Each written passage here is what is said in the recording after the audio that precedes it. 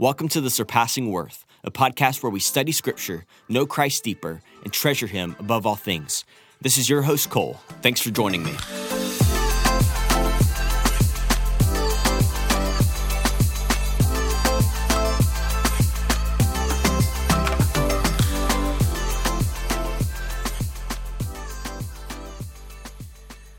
We're now in 2 Corinthians chapter 2, verse 17.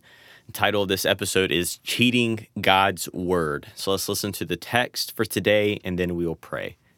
For we are not, like so many, peddlers of God's Word, but as men of sincerity, as commissioned by God, in the sight of God, we speak in Christ. Let's pray.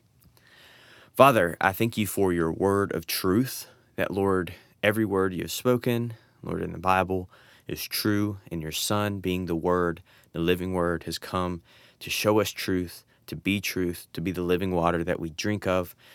Lord, and I pray that as we study this text, that we will not be peddlers of your word, God, but that in sincerity we will handle your word with caution, with carefulness, Lord, that we would cherish your word and preach it.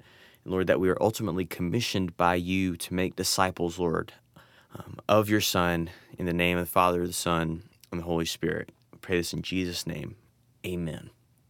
All right, so we get into really this last verse of chapter 2. So we are in this section where Paul is describing his ministry. And if you remember from last week, he spent a lot of time in a few verses talking about how he and his ministry is the aroma of Christ to God. So we really related that to living our lives in such a way that we show off the goodness of God, and in a sense, using that imagery that we smell like Christ. And we saw how the gospel will divide between two camps. First, those who are being saved, being the aroma of Christ to God, the sweetness of salvation. But then second, to those who are perishing. And Paul said in verse 16 that we would be a fragrance from death to them. So almost like a poison, that those who reject the gospel, when they hear the gospel, when they see our lives, when they see Christians really living it out, it will be poison to them. It will be a fragrance of death because they are hardening their hearts over and over. So what we saw in the end is that the gospel divides between two camps. And a lot of people, they don't like to hear that. They like to think that the gospel only is going to bring good results and good fruit. And so we're coming to a verse now where Paul is really putting his ministry in antithetical nature to those who want to just see good results from their ministry, to be approved by men, so to speak. So listen to what he says in verse 17. He says, "For we are not, like so many others, peddlers of God's word." So let's stop right there. Paul is setting himself in contrast to these false teachers, or these false super apostles, as we've been calling them throughout this commentary. He says, we're not like them, because who are they? They are peddlers of God's word. This is such an interesting word. It doesn't occur elsewhere in the whole New Testament, and nowhere in the Greek Old Testament either. Really, basically, this word is related to a merchant who would go into the marketplace and basically cheat his customers by offering a product that was disingenuous to increase his profit margin. So he just wanted to go in and cheat people. He was a cheapskate. So equate this to getting a call from those buggy salesmen who are trying to sell you insurance, or trying to tell you got an auto car loan that you haven't paid off. That's exactly what Paul is saying. He's like, there are people out there who will use God's word, and by God's word, he's meaning the gospel, also the Old Testament, who will use God's word for their own profit and gain. And this is something to be aware of, especially as Christians. We need to be very careful of those who will use God's word simply to increase, quote unquote, their profit margin. So think of it like this. The idea is of someone who is taking the gospel, so the gospel meaning the good news of Jesus, and they are diminishing a part of it, they're leaving a part of it out, or they're changing it so that the result, the finished product, will be more appealing, more readily accessible to the listener. So just an example of this. We know that sin is a reality in the world, and we know that As Paul says elsewhere in Romans, that all have sinned and fallen short of the glory of God. And Paul even goes further to say that we all are living in opposition to God, as enemies of God in Romans 5, but then in Ephesians 2, that we're dead in our sins, following the trespasses of our sinful nature and following the prince of the power of the air, that we are enemies of God. That is not good news to hear if you are seeking to be closer to God, to want to accept the Christian message and follow Jesus. That is something that sets you in stark opposition to God. But that's part of Paul's gospel. It's part of the gospel that was handed to him by Jesus himself, that we on our own are separated from God, and that in fact we are living in accordance with the passions of our desires in opposition to God. And this is terrible news. And so maybe one of these teachers is leaving that out and saying, no, you can come to God maybe by how you live your life. You're good enough on your own. And that's diminishing the gospel of God so that they will have a more accessible and accepted gospel in the ears of their hearers. Another example could be that instead of only salvation through the merit of Jesus on our behalf, as Paul says in Romans, that it's only by Jesus' righteousness on our behalf that we accept that by faith, that because we have faith in the living Son of God, that we can have righteousness.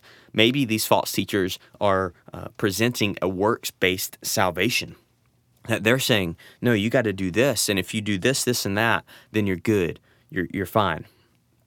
I want to think of it maybe in a modern day setting. Let's talk about the self-help movement. It's rampant in Christianity today. You listen to a preacher and all they talk about is you are worthy, you are enough, you just do the next thing, do what God's laid on your heart. He'll open those doors. He's going to make a way for you. He's going to do it. He's going to provide. He's going to give you what you need. He's going to give you what you want, what you've been desiring. That blessing's going to come. I mean, I can almost hear the teacher of God's word saying that in that moment. This is a self-help gospel. It is a false teaching. It is not the gospel of Jesus. Nowhere does God promise us a happy, carefree, and content life where we get what we want and what we need. Nowhere. In fact, Jesus says that in this world you will have trouble. So take heart and rejoice, for I've overcome the world. And elsewhere, Jesus says to deny yourself daily, take up your cross, and follow him. And Paul says later in Philippians 4 that whether in hunger or in need, whether I'm plenty and full, I have everything I need because I've learned to be content in Christ Jesus, because I can do all things through Christ who strengthens me. So be very careful who you listen to. Be very careful who and what they're saying. Do they diminish sin, or do they tell you as it is of the sin that is in our hearts and point you to the cross of Jesus for forgiveness? Is what they're teaching only self-help, meaning that they're just talking about how you can be a better person, how you need to do what's on your heart, what God's laid on your heart? Not to say those things aren't bad, but are we replacing pop psychology with the gospel of Jesus? I really believe we need to ask ourselves that. I would say be very careful who you listen to, especially on YouTube, on the internet. I know you're listening to this podcast, but hopefully, you're reading the Bible on your own, and you're in a Bible-believing, gospel-centered church where they're preaching the Word of God. It's only relatively recently that we have so much access to so much teaching around the world. And honestly, it probably does more danger than it does good, because you can have these peddlers of God's word. And I'm not saying that they do it intentionally. Some do, obviously, especially the ones that are asking for your money to sow a seed. Don't do that. Some may do it unintentionally because they have fallen into the trap of the approval of man. They get the most numbers when they diminish the gospel of God and preach self-help. They get the most cheers and the most applauses, and their church is lauded as a good church. But are they preaching the gospel of Jesus in its entirety?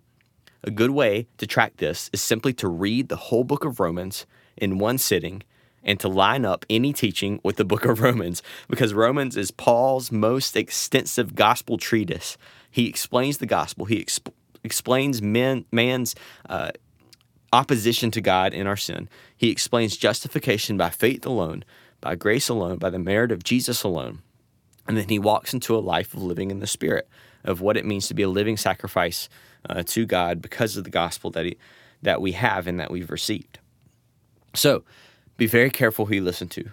Are they a peddler of God's word And we also inwardly should think of the reasons we're reading God's word. Why are we doing it? Is it simply to make our lives better, or is it to know Jesus deeper? That's a question we need to ask. So Paul's saying we aren't like these people.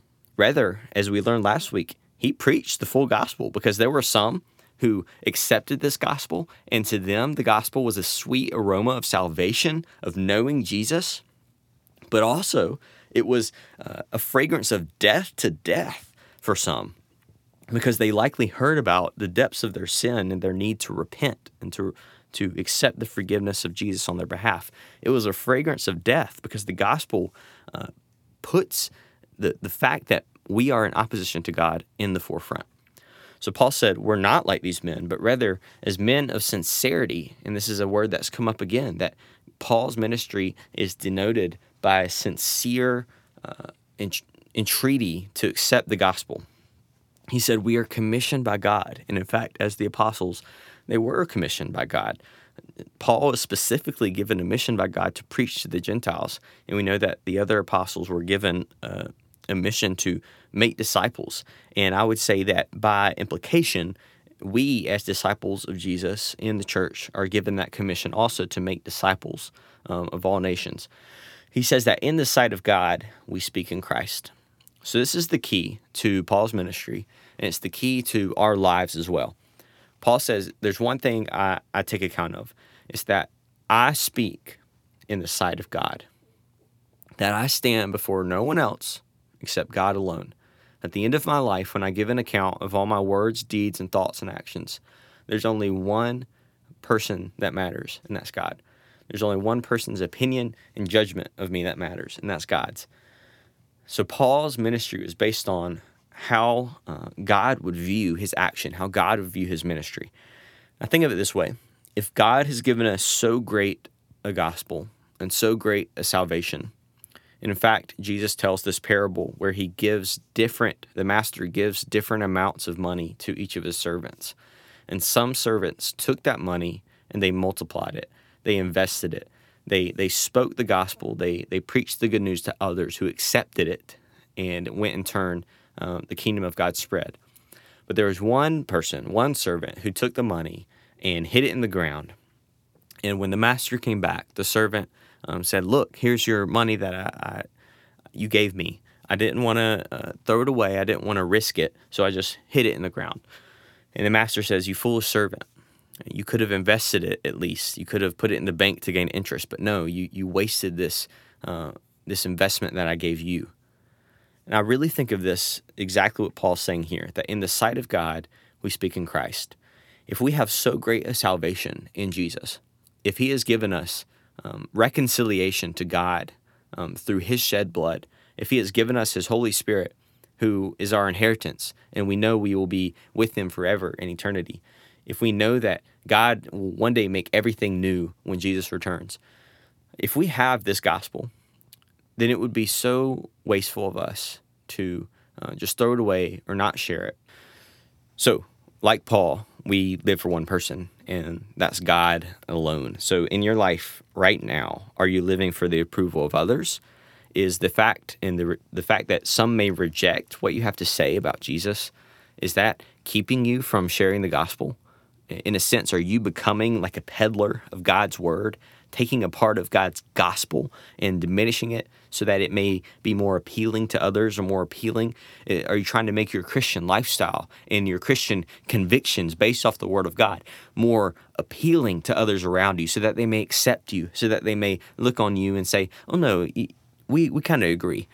Or are you, in the sight of God, speaking in Christ, the whole counsel of God, the whole word of God, the whole gospel of God, not diminishing sin, not giving into a self-help or a works-based gospel, but saying that the only way that men and women are saved is in the name of Jesus, by his shed blood on our behalf, that we have to repent from our sin, to repent from our opposition and being enemies of God, and accept that only Jesus' righteousness on our behalf, that we have nothing to offer on our own, that in fact, apart from God, we aren't worthy, that we are condemned apart from God.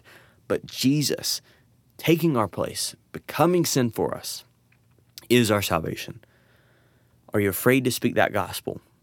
Or are you, like Paul, in the sight of God, speaking in Christ, knowing that one day you'll only stand before one name? That's the name of Jesus. And on that day, he'll say, well done, my good and faithful servant. You took the gospel that I gave you, and you invested it. You multiplied it so that many heard, and many came to me through the sweet aroma of knowing Jesus Christ.